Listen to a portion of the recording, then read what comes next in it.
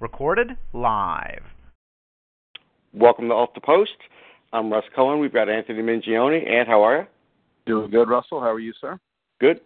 We have Mike Augello as well, and we have a special guest. We've got Chris Johnston from Hockey Night in Canada, NHL Network, Sportsnet, a million different things. Chris, how are you? I'm doing well, gentlemen. Just about anywhere that will employ me. That's the list. Well, it's always good to be employed. All right, so I'll go up with the first question, and I'll give you a choice. You could have door number one, which would be a Toronto Blue Jays question, or door number two, which would be a salary cap question. The choice is yours. I'm going to go with the salary cap. My Blue Jays have me a little forlorn this season.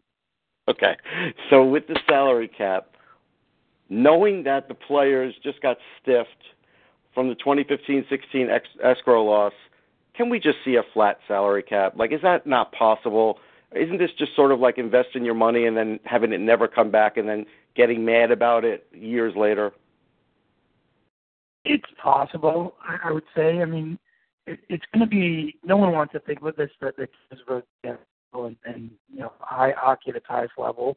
But, we're not that far away from the next opportunity for the players in the league to bargain, and clearly the players hate escrow, the idea.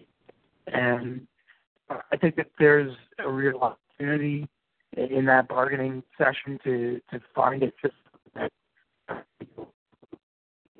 that can satisfy more people, and maybe you don't have the cap getting inflated the way it does, and which causes a high escrow and causes some of the issues in the sport. But this system is I don't want to say it's broken, but it's not working great, and I hope they can overcome their differences to find something that works a little better the next time around. Chris, my question for you is about, obviously, news broke obviously today about Red Fisher passing away. Just wanted to get some of your memories or interactions with Red. Obviously, a legend in journalism. Period. Yeah, he was already. By far, he was already a Hockey Hall of Famer, 10 years, 20 years before I was getting in a press box with him. So, he was, pretty intimidating guy in some ways just because of the aura he had around him. But, real interesting person. I mean, anyone who covers a league and a team for, 60 years almost, I mean, that's incredible. I'm 10 years maybe into doing that, and I can't even imagine that everything he has to do and had to do to be there.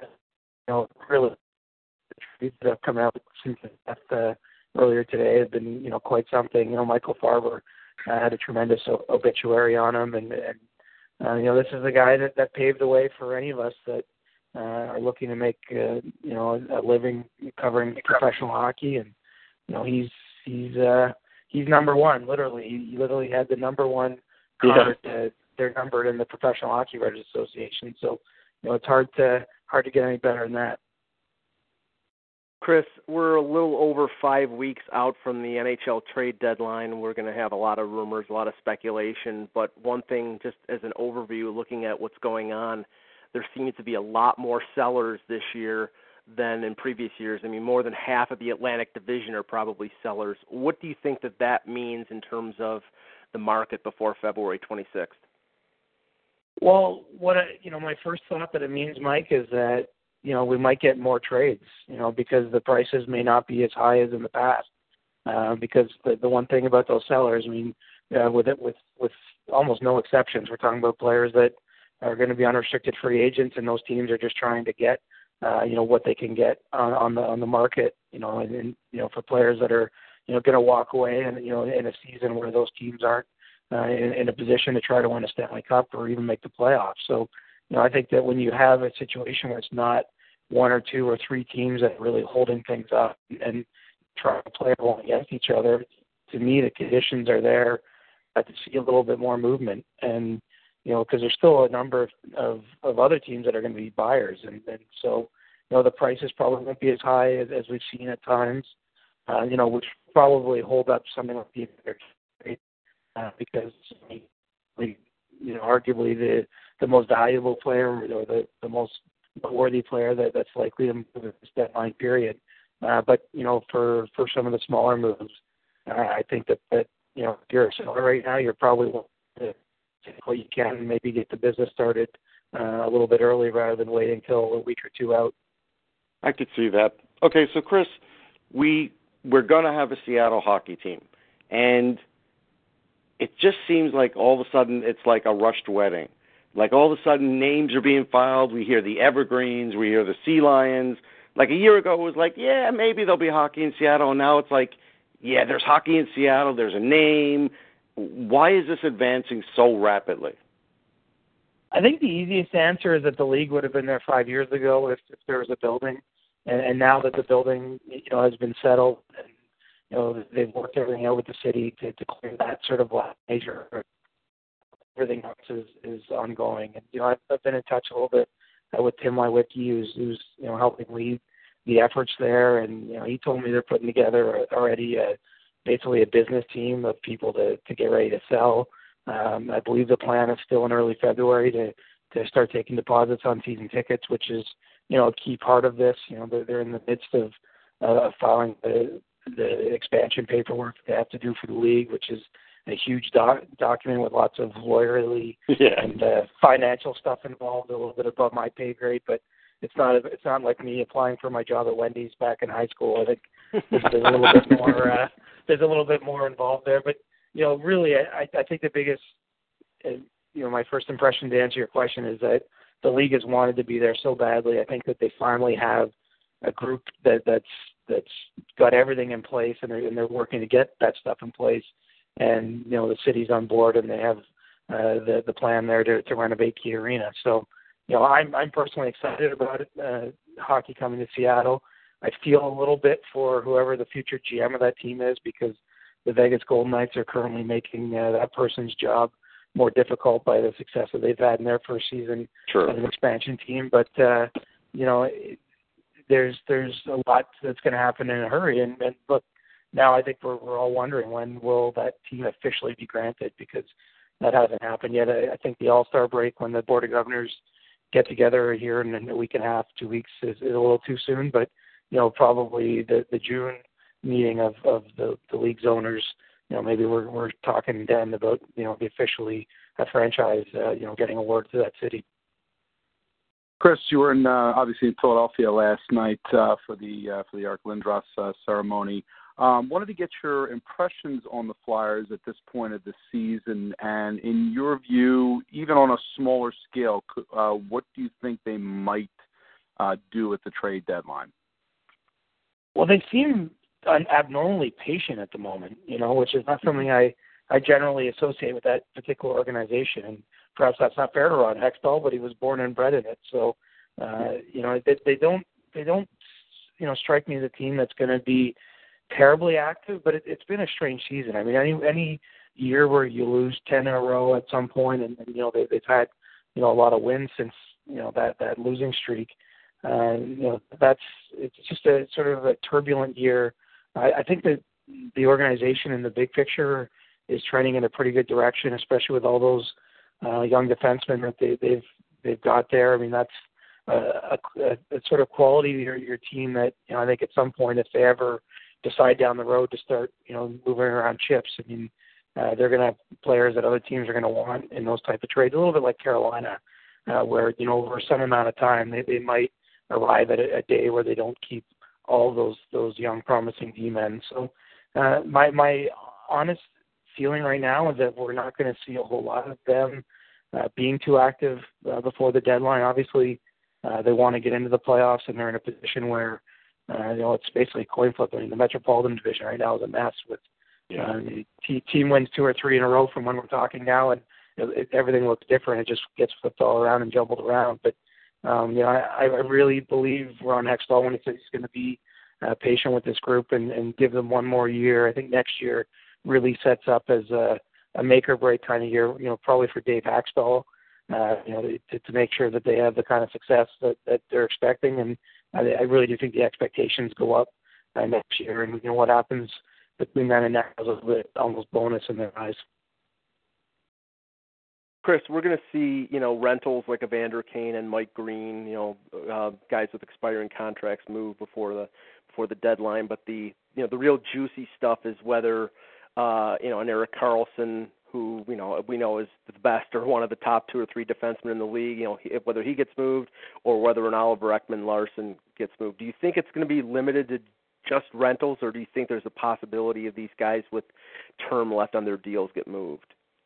More than other years, Mike, I think that there's a possibility we see movement from beyond the rental class, and there's some interesting dynamics at play. I think Ottawa really bears watching at this point. I mean, we've talked about obviously the number of players there that'll probably get moved, whether it's a Mike Hoffman or Zach Smith.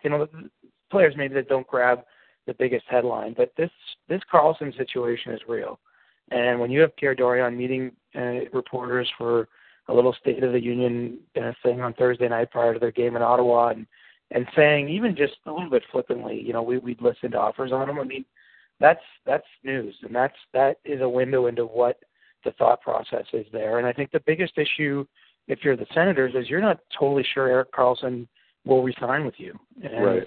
I think especially with the ownership situation, that's not a slam dunk. And so if you're managing that team, and even though you love the player and you want to have him be a Senator for life, and even though he married an Ottawa girl over the summer, and there's a lot of reasons to think that Erik is going to stay there, I think that there's at least a couple that doubts in Pierre Dorion's mind about whether Erik Karlsson is someone, no matter what the contract is they're offering, whether he wants to be in this thing long term with Eugene Melnyk as the owner. So to me, him casually mentioning I would listen to offers, everyone gets traded, Wayne Gretzky gets traded, but it's sort of the old line. I mean, I think he wants to see what those offers might be, because that to me is a difficult trade to handicap. Even if you're in another front office and you just think, all right, we want to get this guy, we know it's going to cost us a fortune. What does that fortune look like? We haven't seen too many trades like that. I guess maybe the PK Subban Shea Weber trade is the closest in the last number of years, but that was done in the off season. It's 2 similar players. There's very specific circumstances around their salary situations there. In Erik Karlsson, you're dealing for a player you're going to hope to extend. You can't even do that at this point. And the number of assets you might have to give up, I think, would be significant. But you also have a team like Las Vegas. And yep. I don't know. This is more speculation than anything else, but that's a team that has different circumstances around, where they're at. And they have a ton of assets because they just entered the league and everything they did in the expansion draft process and acquiring draft picks and, lots of players. I mean, I could see it happening. I don't think it's likely with Karlsson, but between him and Ekman-Larsson and even someone like Max Pacioretty, I do think it's possible. It's been a strange year. You've had a few teams like Edmonton and Montreal and even Ottawa to a lesser degree that entered the season thinking they were going to be in the mix, and they've basically been out of it, from November on. There's a lot of hard questions being asked by ownership groups there and in those front offices, and I think there's pressure to try to show you're doing something that is going to get out of the muck. And I think because of that, it's probably a little bit more than a renter's market, unlike we normally see. But as we're talking tonight, it's just hard to say which player and which one is going to be the one that produces something. But I really believe it's possible, and normally I would be a bit skeptical about this sort of speculation. All right, Chris, we got one last question for you, and then we'll let you go. We really appreciate you coming on short notice. The Olympics. For Chris Johnston, the guy who after work is going to maybe stay up until 3 a.m, I kid, to watch hockey. Are you excited? Are you tentative about it? Like, what's your feeling on the upcoming men's hockey? I think the women's hockey will be great. I actually think that'll be the best story. But what do you think about the men's hockey? I'm excited, but, I have to tell you personally, Russ, that for me, that it's just something I've covered the last 2 Olympics in Vancouver and Sochi. I'm just a sucker for the Olympics in general. Okay. And so the Olympics, when it's, bobsled and, being a Canadian, if Canada's got someone in the medal hunt, for whatever time that event goes on for, 90 minutes, I'll get into that. And, I don't even know the athletes' names at this point. Right. So, for me, just there's something about the Olympics that really resonates. I think that's true for a lot of people. I mean, people that are normally sports fans or hockey fans, you get dialed in at that time of year because the stories are so great. It's presented well. You can flip it on at any time during the 2 weeks, and there's something happening, and you have rooting interest. I mean, it's a special thing. So I'm personally going to watch the men's hockey tournament and the women's, but the men's, I know that Canada plays at 7 Eastern the first game. I think they have a 10 p.m. game the next game Eastern time. So I mean, it's not in prime time. It's not requiring me to wake up at 2 a.m. where, let's be honest, I probably wouldn't do that. Right. But the thing I'm fighting a little bit, if I'm being honest, is just kind of like a little nagging feeling of regret that we're not going to still see the best on best. Right. I think with where the NHL's at, this would have been a more hyped tournament, even in South Korea, than possibly the last couple, which are the ones I've been around and associated with, inside and out. And just because you would have a Team USA with, all these sort of transcendent young stars that at least have you believing that they could win, I would think. I mean, we don't know what the team would be. We're getting into speculative territory, but, even as a Canadian, you'd be seeing Connor McDavid and Sidney Crosby playing together. It's sort of a passing of the torch. It's two players, it's a player, McDavid, who grew up idolizing Crosby. I mean, this is what I love about those tournaments because you wrap it in the international feel. I think it would have been great. So it's slightly overshadowed because I'm in the back of my mind, I'm thinking that I could be going to cover this instead of, game 42 of the schedule or 45 or 48, whatever we're at for any given team. But I still think when the tournament starts, even with, a lot of players I don't know, and I do follow international hockey, relatively closely. I think probably more than the average American even hockey writer. But there's still players in this tournament. I don't know what they're going to be. I don't know what the teams are going to be. I think Russia's obviously the favorite, given who they have and that they play together. But I'm going to be dialed into it at least for a couple of days. And if Canada falls on its face, I'll probably stop watching or getting up at 7 a.m. to watch a hockey game. Nope, that's fair. Hey, Chris, thanks. Everybody should follow him if they're not already at Reporter Chris. Have a good night. We'll catch you down the road. You too, guys. Thanks for having me on. Take care. Thanks, Chris. All right, that was a great spot. What a great guy. I mean, really, he really did do this short notice. I know I had written on Facebook that I'd have a big league guest, but I was really fooling around. I hadn't booked anybody. So it's usually what happens, though. Sometimes it's just it happens on a quick. You happen to see a person, and again, we were fortunate last night since Chris was in town with the Lindros ceremony, so he was gracious enough to come on. We really appreciated it. Yeah, go ahead, Mike. Let me just say briefly. I've gotten to know Chris over the last couple of years, and now that I'm covering the Leafs on a day-to-day basis, I get to see him for almost every game. And he's as big as he can be in this business, being on Hockey Night in Canada and being one of the insiders for Sportsnet. And he couldn't be a nicer guy and more welcoming. So I really appreciate him being the kind of guy he is. Yeah, I kind of got to know him a little bit at the 2014 Stanley Cup. I just kept seeing him, so we just kept talking to him. So no, and he is just a good guy. Okay, so we did all watch Flyers Leafs. So let's discuss. And I'll let you go first. They swept the season series. I don't know if you could feel that great about it, but hey, a win's a win. How did you feel after that one? It was a tale of two games, basically. I mean, we started off first, Philly coming into this one, really laying a pretty bad egg in New York on Tuesday. So they came in and really, I thought, defended Toronto particularly well in that first period.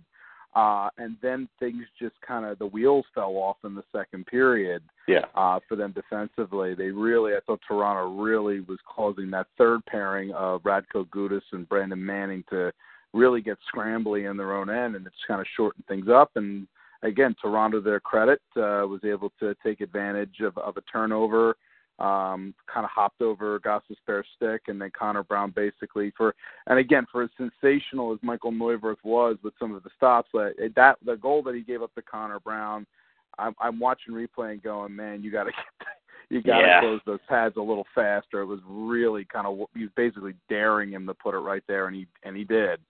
And then third period, whatever happened in the locker room, again, coming out after that second period, Flyers came out just firing on all cylinders. And really the Patrick goal, I mean, you could – and that's the other thing, the impression I had from this game is the fact that Nolan Patrick's speed is starting to really come around now. His bursts on several offensive forays and obviously on the goal that he scored really showed more of what we saw, obviously, in Brandon a couple of years ago when he was healthy. So he's seemingly, again, coming along right now as their third-line center, and then they get the quick tying goal in order, and then it gets scrambly again in the third period. I think both teams pretty much trading punches, but neither able to crack Anderson or Neuwirth, and then came overtime, and that was over pretty darn pretty quickly, which I think we were all pretty happy for with the start.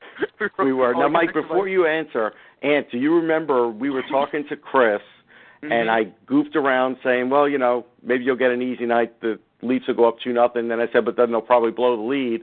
And they really followed that script. It was crazy. Yeah, it did. And that's been the story of the Leafs the last few games. I mean, they had a 1-0 lead against St. Louis, and Frederik Andersen stoned the Blues blind, and I think they had over 40 shots. And the Leafs allow the tying goal with 57 seconds. So most of the veteran scribes in Toronto basically had to throw their computer against the wall because they had their story written, and then, all of a sudden the story changed. And that's been symptomatic of the Leafs over the last, I would say, 6 to 8 weeks.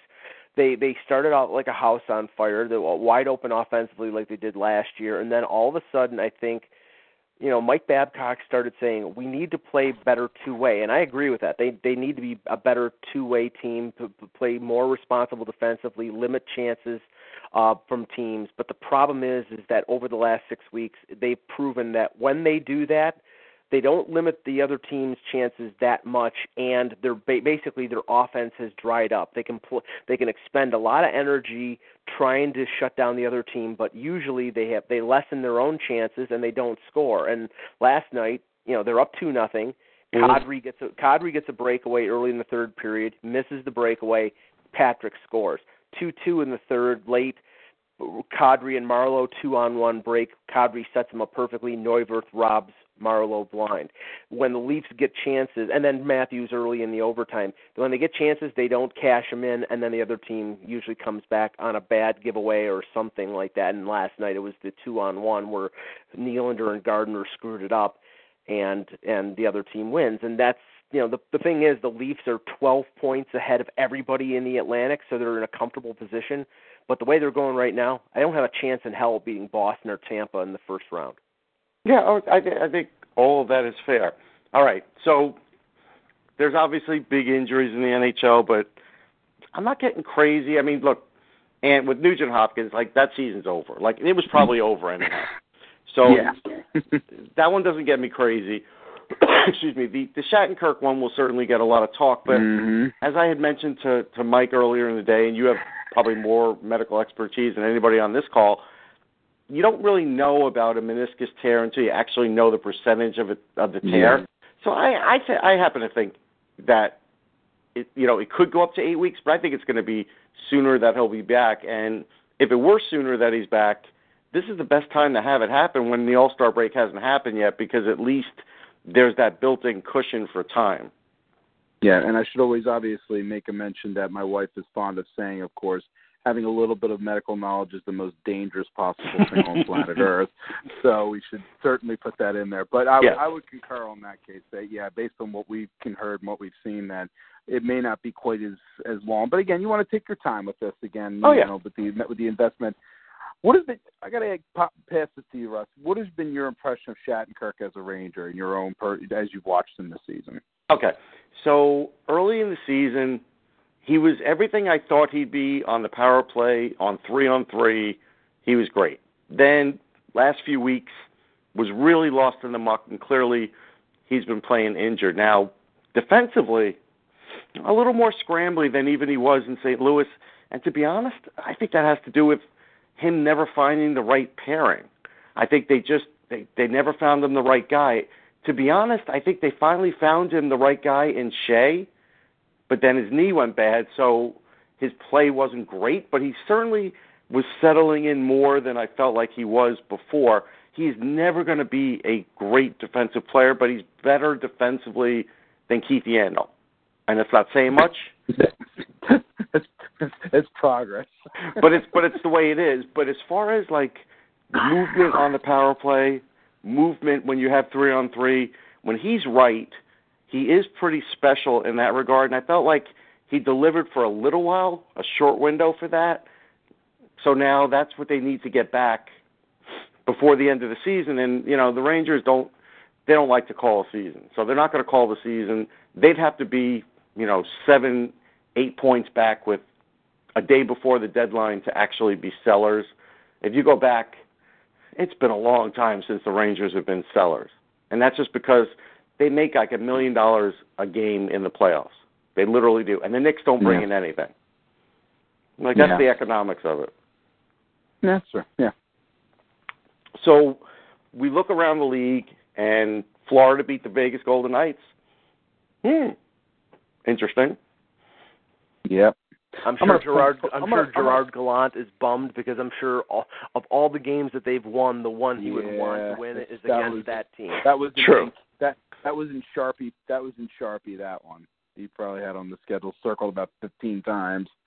Yeah, I'm sure there was a little, unofficial monetary prize written on the bulletin board saying if you get the game, the little Ron Wilson action. If you beat this team, you'll find a crisp $100 bill in your pocket at the end of the night. So yeah.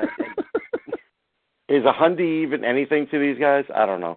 Well, no, hey, you would think not with them making millions of dollars, but one money is, even if it's a little money, it's something that somebody with a competitive edge always will be more than glad to work a little extra to get.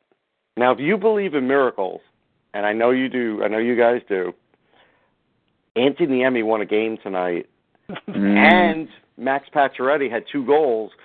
And for the amount of time that he's been talked about being on the block, and it kind of makes me wonder, is Bergevin doing that to spark him, and did the spark happen? Like, it sometimes does work that way. I can't put it. Listen, they would look at it as whatever gets them the outcome that they're looking for, which is, again, either getting production out of Max Pacioretty or getting value in return in the trade, in that circumstance. And that's what I look at there. Either way, it doesn't necessarily mean it's going to be the healthiest situation long term for the player and for the team, but if that's sort of what's needed to goose things along, again, at the end of the day, my gut is I think that there's a decent chance that Pacioretty's going to get dealt at the deadline this year.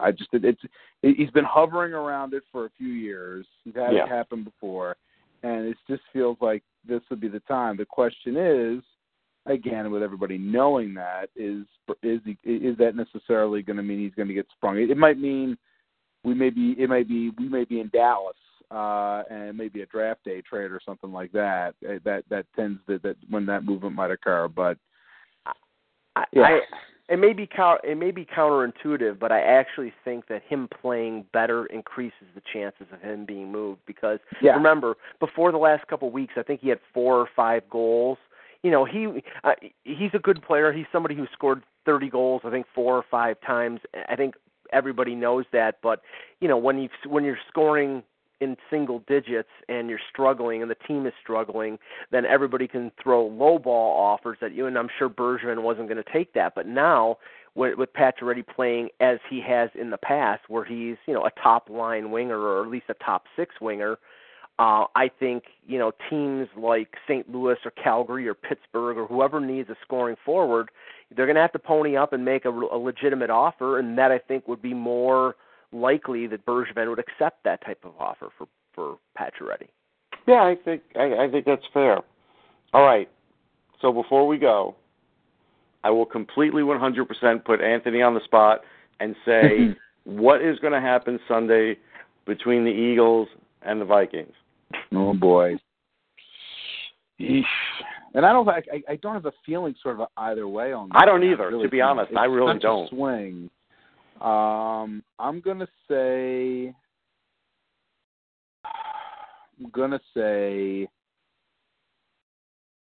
17-14 Philadelphia. Okay. Mike, any thoughts? I'm going to use my best Clubber Lang imitation. Prediction: pain. Honestly, I think that they both have great defenses. I actually think the advantage in this game is the fact that Keenum is a better quarterback than Nick Foles. I mean, now I have to say that home field advantage, especially with Philadelphia fans throwing snowballs with batteries, might put them over the top. I get a weird feeling about Minnesota, so I think Minnesota is going to win the game. Okay, and I have this feeling, and I wrote about it on Sportsology, that I think Jacksonville will beat New England. I really did not do it because I have a dislike for New England, and I didn't really think Tom Brady's hand was a big issue, which I still don't. I just have this feeling that they have the right defense to do it and a great enough running back to do it. That's really, bottom line, that's where my head was at. This whole thing with his hand, this is the biggest distraction, the biggest shell game I have ever seen. I will bet you, and there's no way I can find out, I will bet you there's nothing wrong with this hand, and this is all just chicanery. It wouldn't shock me, and look, it definitely wouldn't shock me. That's all I'll say. Ant, any thoughts on that game? You know what? It's the way that Mike has sort of an odd feeling about Minnesota. I have an odd feeling about Jacksonville. We might have a shocker, maybe a late field goal, same kind of thing. Mm-hmm. Where both conference championship games end up coming down to lower scoring than expected. I'm going to go out on a limb and say Jacksonville by a very similar. They might be by a very similar score. I'm going to say maybe 24-21. Okay. Well, I will tell you this. I was down in Jacksonville when the Eagles were there in the Super Bowl. I'll save that for next week in case they're back in Jacksonville, actually playing Jacksonville. Well, actually, they won't be in Jacksonville. They'll be in Minnesota, but they'd be playing Jacksonville. I'll save that, what I think of Jacksonville, till next week. Nah. Nice tease. Nice tease. We'll hold everybody into suspense on that. But that's it. That's it for the show. We're back. We'll be back next week. We thank Chris for coming on. And thank everybody for hanging in there. We had it, so we're sort of like on TBS time. We started late, we ended weird. It's just the way it is. That's it for Off the Post. We'll catch everybody next time. Take care, everybody.